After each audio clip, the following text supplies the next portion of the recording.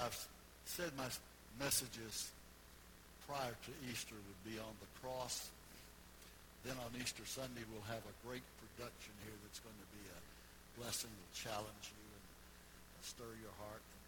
It'll be a great occasion to bring visitors on Easter Sunday when we have the production that our music department is going to present to us. It'll just be a great, great blessing to all of us, I know. And today is the first of the three messages on the cross prior to Easter. The Sunday after Easter, I will preach on Paul's statement in Galatians where he declared, God forbid that I should glory except in the cross of our Lord Jesus Christ. I will glory in the cross will be my message the Sunday after Easter. And we're still leading up to Easter, and we've got a lot of great, fantastic days ahead of us, challenged to see what God's going to do.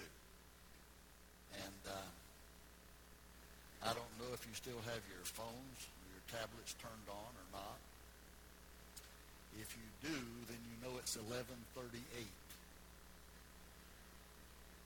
Oh, I told you. Well, you knew anyway, didn't you?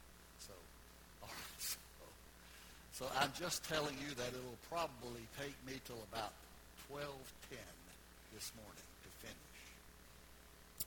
I'm going to save the best part of it for the last 10 minutes. Just so you know, and you know how long you need to stay. But God is moving, and we're so glad. I welcome you this morning to turn with me in your Bible to John chapter 19.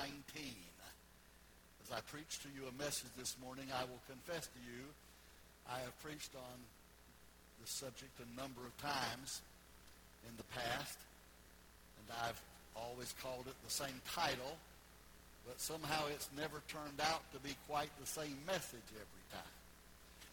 Over the years, it's developed and progressed, and I hope matured. And I look back at some old notes from many years ago when I preached a message that I called Who Crucified Christ? And I realized how much more God has enabled me to discern from His Scriptures about the cross than I knew in those days. When we start out following Jesus, about all we know about the cross is that Jesus died on the cross. And factually, we don't really have to know any more than that. But in maturity, we ought to know more. We ought to understand more. So I hope today that I bring you a message that no matter how many times I've preached about the cross and the crucifixion, that this is a message with my own latest development of maturity of understanding and discernment that the Lord's given me, that I will pray and have prayed that God will allow me to communicate clearly to you. John chapter 19, starting with verse 16. This is something all of us already know. This is what it says. So they took Jesus and went out, and he went out bearing his own cross to the place called the place of a skull, which in Aramaic is called Golgotha. There they crucified him. Father, may the impact of the death of Jesus on the cross affect us today more deeply, stronger, more powerfully than it ever has before. Help us to see into the depth of the cross as we have not seen it before. And we ask it in the name of him who died on that cross and rose again from the dead, Jesus our Lord. Amen. Amen. There are a lot of misconceptions about the cross. Some things have been misunderstood. Some things have been gleaned from tradition. I'll give you just one example. People think that Jesus fell under the load of the cross. There's nothing in the Bible that said Jesus fell as he was carrying the cross. People think it because one of the Gospels records that the soldiers called Simon of Cyrene out from the crowd and put the cross on him, required him to carry it up the hill. From that, many people have assumed that Jesus fell under the cross. I'll tell you the reason I don't think he did. Because I don't think he ever failed in anything. I don't think he ever failed in anything, including carrying his cross. They may have seen that he was weakening. Certainly he was. He was stumbling. Certainly he was. But if they hadn't called that man out and loaded it on him to take it the rest of the way, I have no doubt whatsoever Jesus would have got all the way to the top of Golgotha and laid that cross down. I don't know of any place else in the Bible he ever failed, and I don't think that was the one time that he did. But that's just to show you that there are some misconceptions. There are some things that are not clearly understood about it. The most difficult thing to understand about the cross is the fact that God put forth a plan to and for the world for salvation through the death of Jesus on the cross of Calvary. To many people in this world today, that makes no sense whatsoever. That one person could die for all the sins of all the people ever born, ever will be born into the world. That makes no sense to a worldly-minded person. And I understand why it doesn't make any sense. In fact, Paul declared that the preaching of the cross is to those that perish foolishness. And it's still true today. The preaching that I preach about the cross is to the vast majority of the people foolishness. That I or that you or that we would believe such a thing as I declare to you in this message of the cross. Paul says the world looks at it as foolishness. And it is that to the world.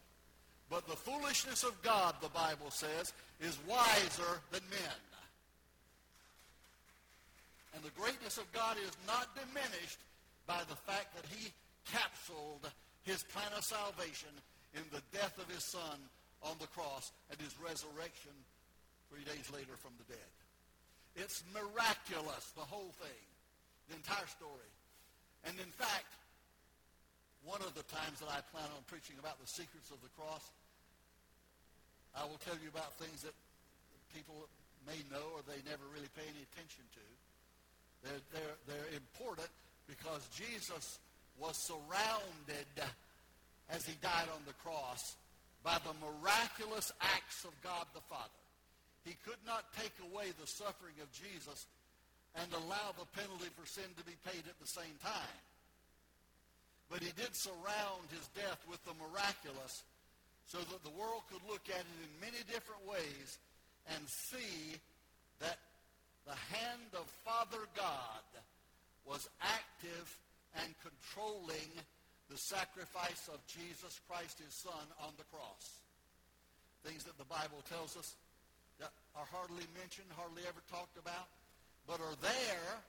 And I believe the reason that the record is there is to let us know in more ways than we usually think about that the death of Jesus on the cross was a supernatural act that Father God used to bring us into his own salvation and to secure us in our eternal life. So who crucified Christ? From a worldly perspective, you'd have to say the Jews crucified him. I don't mean to say this, that we ought to be, and this is a despicable thing, that people go about today speaking of Jewish people as Christ killers, and that's something that it just ought to be never, not only never spoken from our lips, but never come into our minds. That's not the fact of the matter. The Jewish nation only had responsibility for crucifying Jesus through its leadership. There's a lot of leadership in this country that we don't agree with. I thought I'd get a really big amen on that. But I will tell you that we can't change a lot of things that the leadership of our country does. And the world looks at it as we're responsible for what they do. So I'm telling you that the Jewish people, many of them, of course, were against him, but there were many, many of them who were supporters of Jesus who suffered in agony in their minds and their hearts once they saw what had happened to him on the cross. But the religious leaders were constantly, throughout his life and ministry, were constantly trying to find a way to arrest him and kill him and take him off the scene because he was a challenge to what they were doing. The Scripture makes it clear as you read the four Gospels, and I recommend that you read the four Gospels. It's wonderful to read the book of Revelation. It's great to read the book of Leviticus. It's all right to read Isaiah and Ezekiel. Certainly, they're part of the Scriptures. But if you don't know the four Gospels, you don't know the Bible. You can know everything else. You can know who the Antichrist is supposed to be. You can know where he's coming from. You can know what 666 means. But if you don't know the four Gospels, you just don't know what you ought to know about the Bible. Because the four Gospels reveal Jesus Christ himself to us. Jesus said it again and again. If you've seen me, you've seen the Father. He presents himself. And those people who say, well, he never said he was the Son of God. Friend, he said it over and over and over. He said it every day. The religious leaders of his day hated him for two reasons. Because he was not a keeper of the law. He did things on the Sabbath that they said were against the law. And he claimed that he was the Son of God. You read the four Gospels clearly, and you'll see that's what they hated about him. It wasn't they didn't like his looks. He was a Jew like they were. No, it wasn't a racial thing. It wasn't anything except it was an animosity against him for his challenge of their authority. And his claiming that, above all else, his claim that he was actually the Son of God. You'll find it from the first time Jesus started talking in his ministry, right up until the time that he appeared in his illegal trials before the high priest, before Pilate, and all of that time at the end when the trials were taking place. He let it be known he was the Son of the living God. His disciples even came to realize it, fully realized it after the resurrection. But that was what the religious leaders hated about him. You could say Pontius Pilate was guilty of crucifying him, and yes, he was. Washing his hands and saying, I'm innocent of the blood of this innocent man, didn't make him guiltless. He still had a responsibility, but it was far beyond that. You could say that the Romans were guilty of crucifying. They certainly were the Roman soldiers who, with the authority of Rome, drove the nails in his hand and lifted him up on the cross and put the spear in his side.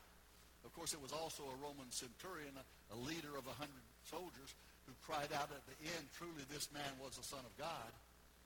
It may seem like a contradiction in terms somewhere along the way, but it's difficult to pinpoint exactly who's responsible for crucifying when you look at it from a worldly point of view. You'll see it in entirely a different way. But in Christianity, there's a totally different viewpoint about serving God. In Christianity, God, not man, offers the sacrifice for sin. In most religions, when there's any sacrifice offered, man has to bring the sacrifice. Man has to come with the sacrifice to try to gain the favor of God. In Christianity, in the message of the Bible, the truth of God's salvation, the sacrifice is offered by God the Father, not by any man. We have to offer no sacrifice when we come. All we have to do when we come to Jesus is give ourselves. The sacrifice, the price for sin has already been paid. The penalty has already been met. And in the death of Jesus on the cross, there is full and complete salvation for every person who will believe. And you, my friend, sitting here today, are not an exception to that statement. The salvation that Jesus provided on the cross by his death and then by his resurrection is available to you. That is done for you. The plan is for you. Salvation is yours by coming to Jesus Christ and asking him for it through his death, because he died for you and for me. So the responsibility, the greater responsibility, and you'll have to understand the way I'm saying this now. You need to follow me in a spiritual view, a spiritual interpretation. I remember one time I preached this message, and I probably didn't make it very clear or not as clear as I should have. And somebody went out and said, well, I never knew that God killed Jesus, and I never knew Jesus committed suicide. Well, I've never said that. Never thought it, never believed it. I'm not saying that today. But I do want you to understand where responsibility. And when I say responsibility, I'm not talking about accepting responsibility as guilty for something. I'm talking about something that is responsibility in a glorious way, in the greatest expression of love that's ever been declared. I'm talking about responsibility that made it possible for you and me to experience grace, salvation, forgiveness, eternal life. Responsibility is for Jesus' death is declared in probably the best known single verse of the Bible. What would you think that verse would be? What do you think is the best known single verse of all the Bible? And don't say Jesus wept, because it's just two words. John 3:16. For God so loved the world that he gave his only Son, that whosoever believes in him would not have to perish, but have eternal life. This is it. This is the responsibility of the crucifixion of Jesus. God so loved the world that he gave. Someone titled that the world's greatest love story. And I believe it is. I believe it is. God so loved us, so loved everyone in the world, that he gave his only Son as a sacrifice, so that whoever, anyone without exception, whoever will believe in him and believe in that gift God made will be saved and have everlasting life. So God is responsible in a loving, glorious, powerful, wonderful way. He's responsible for the death of Jesus, because we could not be saved any other way than the sacrifice of eternity. Throughout the Old Testament, they offered sacrifice after sacrifice, filled up the brazen altar, spilled the blood of animals, thousands of gallons of blood spilled through the ages in the sacrificial system of the Old Testament. But it was all symbolic, pointing with one great majestic finger from the brazen altar of the Old Testament, where sacrifices were made and blood was shed, all the way to the cross of Calvary at the skull-shaped hill of Golgotha, where Jesus died for us. All of those sacrifices pointed that way, so that not all the blood of bulls and goats on Jewish altars slain could give one guilty sinner peace or take away a stain. But Christ, the heavenly Lamb, takes all our sins away. A sacrifice of nobler name and richer blood than they. Hallelujah. This is what the Bible says. This is what Paul said. Paul had the greatest understanding of the New Testament message, because it was given to him by revelation from God, so he could put it down for all of us. This is what Paul wrote to the Corinthians. God was in Christ, reconciling the world to himself, not counting their trespasses against them. God was in Christ reconciling the world. How could he not count the trespasses of the world against us? Our trespasses, our sins. How could he not count that against us? He could not count them against us because he was in Christ, dying for our sins, reconciling us to him. That's the message of his glorious and precious salvation. Father God steps up to the bar of justice for all the world to hear in simple terms. He says, I did it for you. Why did you put this mysterious plan, this misunderstood plan, this almost incomprehensible plan that's beyond human acknowledgement even? Why did you do that? Why did you put such a plan in place? And the answer God comes back and brings to us is, I did it for you. I did it for you. Because he loved the world so much, he loved us so much, that he gave his only Son so that we could live in him. And then you cannot cannot read the Gospels and not be impacted by this powerful truth that God will give you understanding to see. Jesus accepts responsibility for dying on the cross. When his disciples wanted to fight to set him free, when they came to take him and to arrest him in that familiar garden where he often met with his disciples, where he went frequently to pray, when they came to arrest him and Judas walked up and kissed him, they were going to take him by force. Jesus willingly went with them. But his disciples, at that occasion, at least at that moment, were ready to fight. Now, it's true they fled and left him later on out of fear, but they were ready to fight. Particularly, Peter was ready to fight to set him free. I'll give him that. Give Simon Peter that much. He might have been scared later on, but right now he was ready to fight. He pulled out his sword, and he swung at one of the men. He didn't care who it was.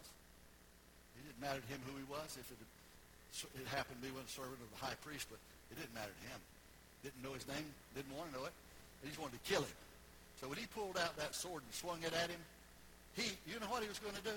What he was trying to do? He was going to be one of the first people that beheaded somebody. Peter was going to cut his head off. That was his intention. That wasn't what Jesus told him to do. It wasn't what God expected. This is what Peter decided to do. And the reason I know that is because I've read enough about him to know him. He cut off his ear, but he wasn't trying to cut off his ear. He was trying to cut off his head. The reason he got his ear because the guy saw that sword coming quickly enough he was able to move to the side. When he did, that sword just clipped his ear and took that off. The Bible says Jesus healed it. I wonder about that many times. I don't know if he just gave him a new ear or if he picked that one up off the ground and dusted it off and stuck it back on his head. I don't know. But the Bible says it healed his ear. But Simon Peter was ready to start swinging that sword. And anybody who came toward Jesus, he was going to swing that sword to help him. But Jesus told him to put the sword away. We're not here to fight. We're here to surrender. That's the message. We didn't come here. These people came. They might have come to arrest me. They might have come to fight if they had to fight. We're not here to fight. We're here to surrender.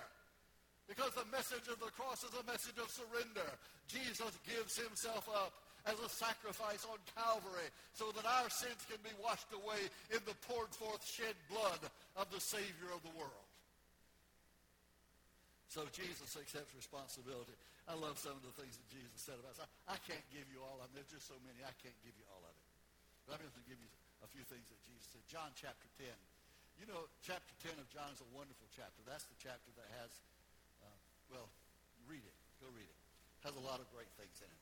Great things about the Good Shepherd, about the abundant life that Jesus gives us, and those great, powerful statements. And this is one of the things in chapter 10 of John that Jesus said, verses 17 and 18.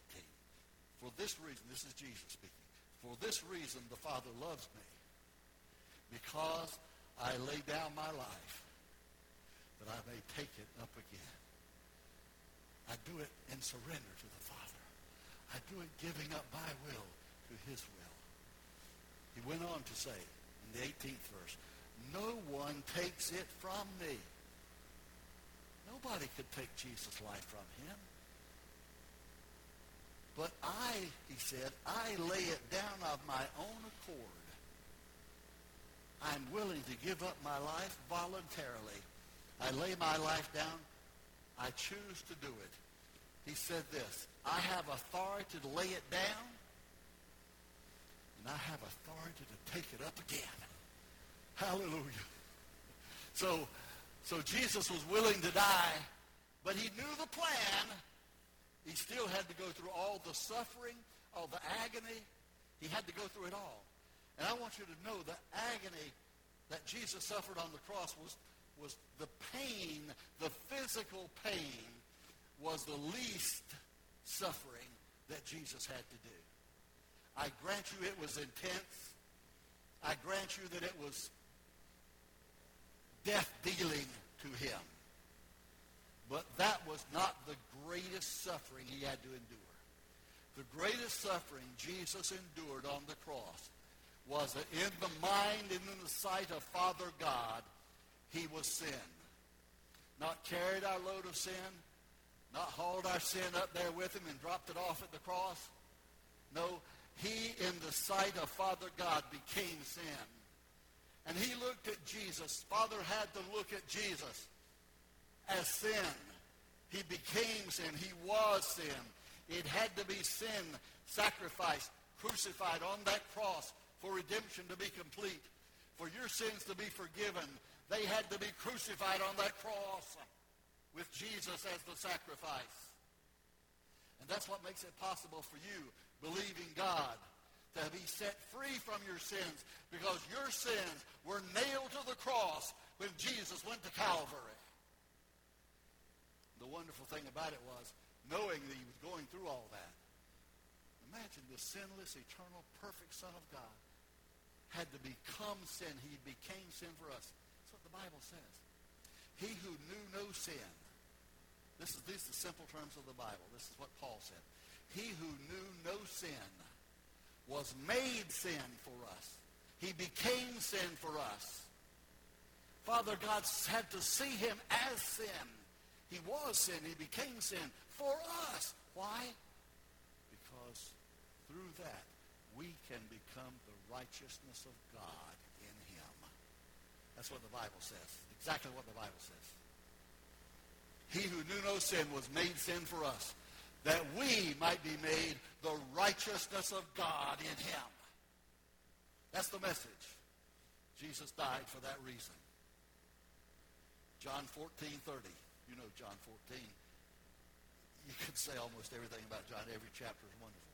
John 14 is really powerful. If all you know of John 14 is the first verses, let not your heart be troubled. If that's all you really remember about John 14, please go read it again. Read the whole chapter. This is a part of John 14, verse 30. In verse 30, Jesus said, I will no longer talk much with you, for the ruler of this world is coming. That's Satan, of course. The ruler of this world is coming. He's coming against me. He's coming to attack me. He's been trying to destroy me ever since I was born in Bethlehem. He's coming to attack me. He's coming against me. But, Jesus said, he has no claim on me. He has no claim on me. He can't do anything to me, Jesus said. The only thing that Satan can do to me is what Father God allows him to do. The only thing he can do to me is what I surrender to the will of the Father for him to do. He cannot do anything. He has no claim whatsoever on me, Jesus said. I am free from the clutches of Satan. I may become sin, but it's not because I'm a sinner. It's because I'm a sacrifice. I will become sin, not because I'm a sinner, but because I'm a sacrifice. I hope you'll write that down and remember that. He became sin, not because he's a sinner, but because he became a sacrifice. And then, in 18th chapter, Jesus said, shall I not drink this cup? This is his surrender. This is his surrender. Shall I not drink this cup the Father has prepared for me? This is what he's planned for me. This is what he's prepared for me. For me to drink this cup of bitter sorrow. For me to become the very dregs of sin. Very offscouring of sin. For me to be sin in the Father's eyes. I will drink this cup the Father has given me. As you see now, as we see in Gethsemane, we see the will of the Father and the will of the Son perfectly aligned.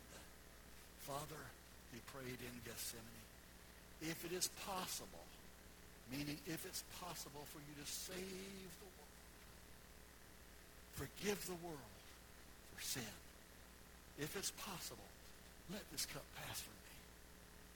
Obviously, I would rather not have to become sin in your eyes. But if that's what it takes to save the lost, that's what I will do. Not what I will, Father, but what you will. And the will of the Father had already been put in place.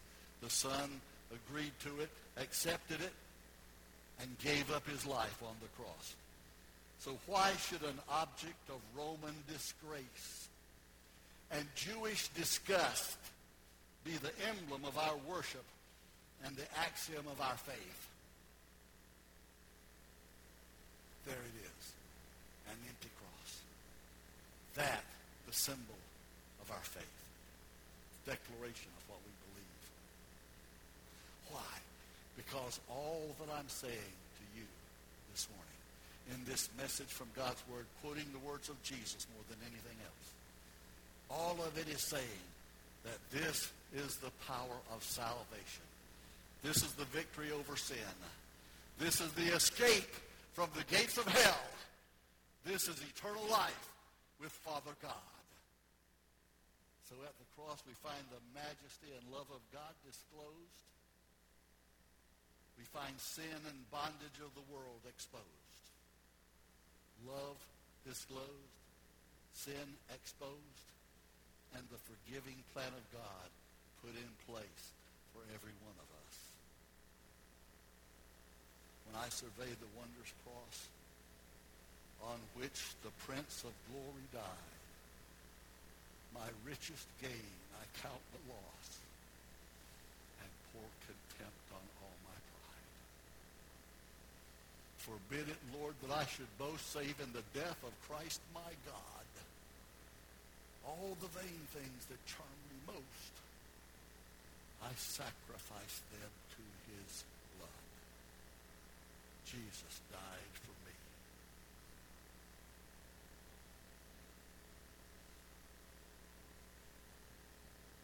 This is, for many people, a complicated message. I don't think it's complicated, but it is to many people. I know it is. I'm going to tell you just how simply I started off the first time I ever heard about the cross of Jesus. I was a little boy invited to go to a Methodist vacation Bible school. That's what we called it back then. Out of school. They rounded up all the kids in the neighborhood and invited us to go, and it was right across the street from my house. So I went, first time I'd ever been to church. Didn't go back for a long time after either. I had nobody to show me the way. But they invited me to go. They told me if we go there, we'd have refreshments, we'd have Kool-Aid and cookies. We'd make things, do projects. And so along the way, they were going to teach us some Bible. They didn't tell me anything about that. I wouldn't have mattered. I didn't know anything about it anyway. When they said Bible to me, they might as well have been saying Red Ryder comics. I didn't know the difference. But I went to that vacation Bible school. And while I was over there eating cookies and drinking Kool-Aid and having a good time with all the boys and girls and playing around, the teacher one day said, Jesus died on the cross for you. That was foreign to me. I had no concept of what she was talking about. But they went on to talk about it, how Roman soldiers came and cruelly took him and led him up to the cross and nailed him to the cross. And I thought, my, that's pretty bad. But she kept on saying, he did this for you. He died for you. Now, I'm just telling you how simple I was. And I'm not real complicated today. But when I was a boy, I didn't know anything. So I remember going back home, walking across the street, going up to my porch, and I'm walking across, saying, man, I guess it's a good thing he died for me, because I guess they might have been coming for me today because he died for me.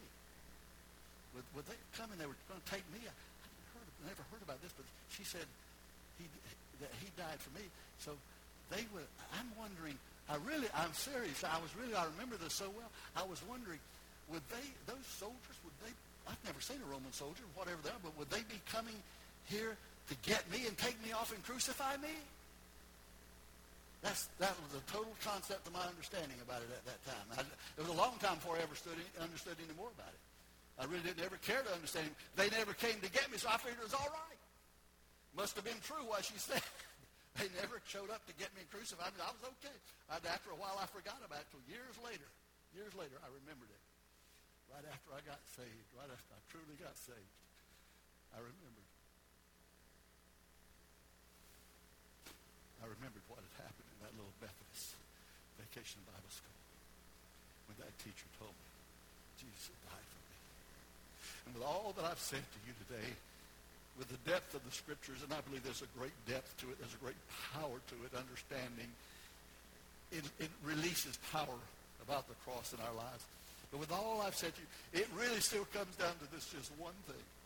It's just this simple. It comes down to this. Just this simple. This is what it's all about. Jesus died for me. Jesus died for you.